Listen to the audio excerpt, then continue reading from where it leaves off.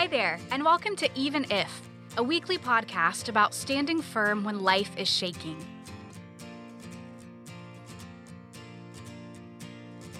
I'm your host, Kelly Strife. Strife rhymes with wife. And together, we're finding the courage to approach uncertain and unwanted seasons of life through a posture of faith that stands firm and declares, even if he doesn't, he is still good.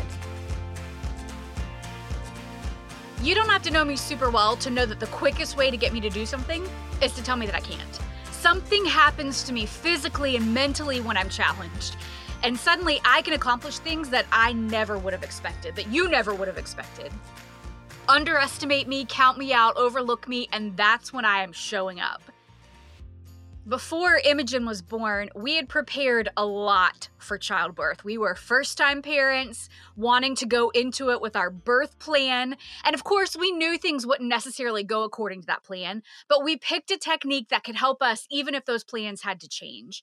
We had prepared a lot mentally and physically, and we really were as ready as we could possibly be. And then, after we found out that Imogen's heart had stopped beating, and we realized that we were still going to have to deliver her, we were completely at a loss for how to proceed because clearly we had not planned on that. We had planned to try to give birth without medication, and in some ways that decision felt pointless now. There wasn't any real advantage to delivering that way any longer.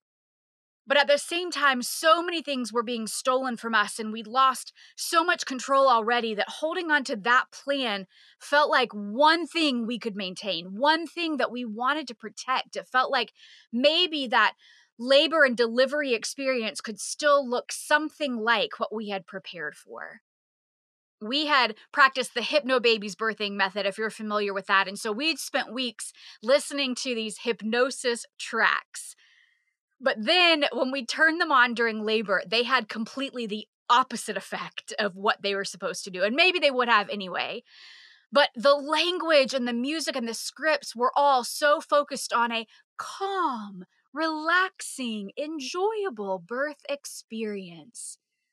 And that was the opposite of what we were experiencing. It felt impossible during our labor and delivery. And honestly, we weren't trying to stay calm. We weren't trying to manage the pain. The physical pain that I was experiencing was minuscule. It was nothing compared to the emotional heartbreak that we were carrying. And when the contractions started to pick up, Peter turned a track on, bless his heart, still trying to protect and preserve this experience. And I very quickly let him know that it was not helpful and we would not be listening to that track and we would no longer be participating in the hypnobabies delivery method. And so he turned it right back off, didn't ask any questions, just turned it off. I think we listened to less than 30 seconds total during labor. Because we weren't laboring for the same outcome any longer. We weren't laboring toward a healthy baby. The goal had changed for us. And so our method had to change too. So we quickly created a playlist when we first arrived at the hospital. And when it came time to push, we turned it up. We'd had it playing the whole time we were there, but in those moments, we turned it up. The doctor had cleared the room at that point, and we had about 20 or 30 minutes while they set up and got everything ready for us to push. And so we worshiped. We sang these songs at the top of our lungs and in whispers under our breath while the nurse checked my blood pressure and got my pulse and then got us into position to deliver. And there was literally a moment where Peter and I both had our hands in the air and we were singing out our praise. And I looked at the nurse and I said, you can grab my arm if you need it. You can do whatever you need to do with my body. Physically, you're in charge, but we're not here. We're not present here. Our spirits were in another world, in another realm, and we were untouchable here on earth. And there was so much power in that revelation. It was in those moments of worship that we realized that we were untouchable. No matter what happened in the next few minutes and hours, no matter how our prayers were answered, no matter whether life was restored to Imogen here on earth or not, Satan couldn't touch us. We were invincible. Our hearts were fixed on God no matter what. And so these songs, this playlist was playing while Imogen was born. And while we prayed over her after she was born, hoping that her heart would miraculously start beating again. And worship felt counterintuitive. It felt unexpected and rebellious and defiant. And that seemed like the perfect choice. I am sure we're not the first people or the only people to worship our way through delivery, but it certainly was not the norm or the expected choice given our circumstances. And in those moments, we chose songs that declared God's goodness, that declared our faith in his miraculous power, and that declared his nearness to us in the battle, in the fire, in the pain. Our friend Jordan, who'd been at the hospital with us, actually created the playlist. She's the one that put it together. And I still can't read the description that she wrote without crying. She titled it Miracle Baby Imogen. And she wrote in the description, "You got this, baby. We are ready to meet you. In the name of Jesus, we declare the breath of God into your lungs, your heartbeat back in full stride, and all your organs to wake up and live again." And so we sang these songs in full faith and expectation of who God is and what he's able to do. But of all the songs we sang, the song we sang the loudest was the song Raise a Hallelujah. It was written by Jonathan and Melissa Helzer, and we know their hearts. We've experienced their faith, and we knew that this song had been written when another little boy was fighting for his life in California. And when it seemed like he wasn't going to make it, when it seemed like death was coming for him, they started singing, I raise a hallelujah in the presence of my enemies. I raise a hallelujah louder than the unbelief. I raise a hallelujah. My weapon is a melody. I raise a hallelujah. Heaven comes to fight for me. I'm gonna sing in the middle of the storm. Louder and louder, you're gonna hear my praises roar. Up from the ashes, hope will arise. Death is defeated, the King is alive. And we sang those words over and over and over.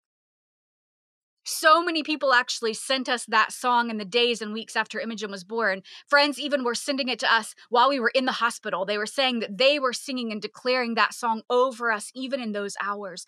And it's become an anthem for us in this season. We sang it at Imogen's service later that summer because there is something beautifully defiant about singing in the middle of the storm. There is something incredibly rebellious about roaring our praises in the face of death. And there is something revolutionary about wielding our worship as a weapon. It didn't make any sense. This should have taken us out. This should have been the knockout blow. We should have thrown up the white flag. But we were not going down without a fight. And something incredible happens when you walk through the fire and it doesn't take you out. You develop this come at me, you can't touch me, take your best shot, but I will not bow kind of faith. And it feels powerfully defiant to look suffering in the face, to stare it down and say, you can't have my voice. You can't have my praise, my affection, my song. You can take my plans, my dreams, my comfort, my security, my future, my success, my expectations, my ease. You can take the things I love the most and the people I thought I could never live without. You can come for everything I value and hold most dear, but you can't have my worship. No matter how shaky my voice gets, it won't ever change its tune.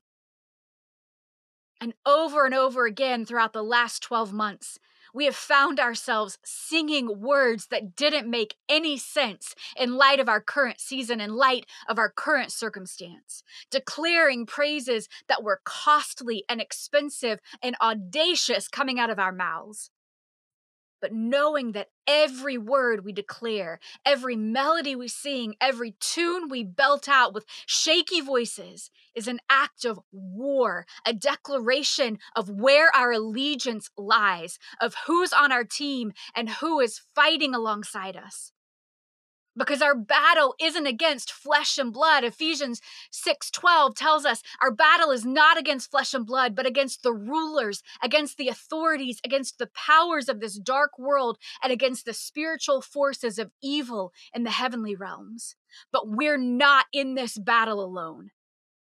God hasn't left us defenseless to fight for ourselves. He has given us weapons to command, people to fight alongside of us, and He has promised us that victory is certain. And I don't know that I would say worship is the easy option. For us, it was the only option, but it was always the only option. It was a weapon that we could wield when the battle became fierce. I'll put a link to Miracle Baby Imogen's playlist on Instagram and in the show notes because maybe you need to choose worship today too. Not because it's easy, not because it's comfortable, not because it's the natural choice, not because it'll take your pain away, not because it will fix your circumstance or even change the realities of your life here on earth, but because it helps you stare down evil and refuse to go down with it, to stand firm and to keep fighting, no matter how hopeless it feels. Thanks so much for joining us for this week's episode of Even If. My prayer is that even if your knees are weak, today's episode offers you enough strength to keep standing firm.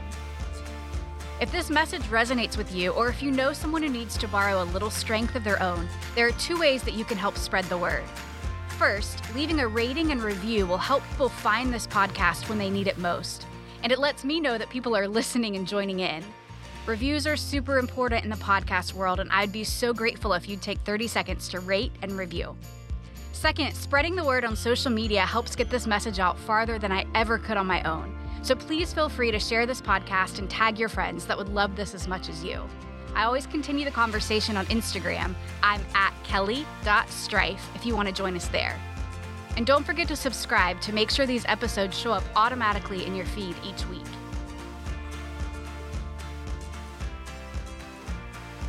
See you back here next week for the next episode of Even If.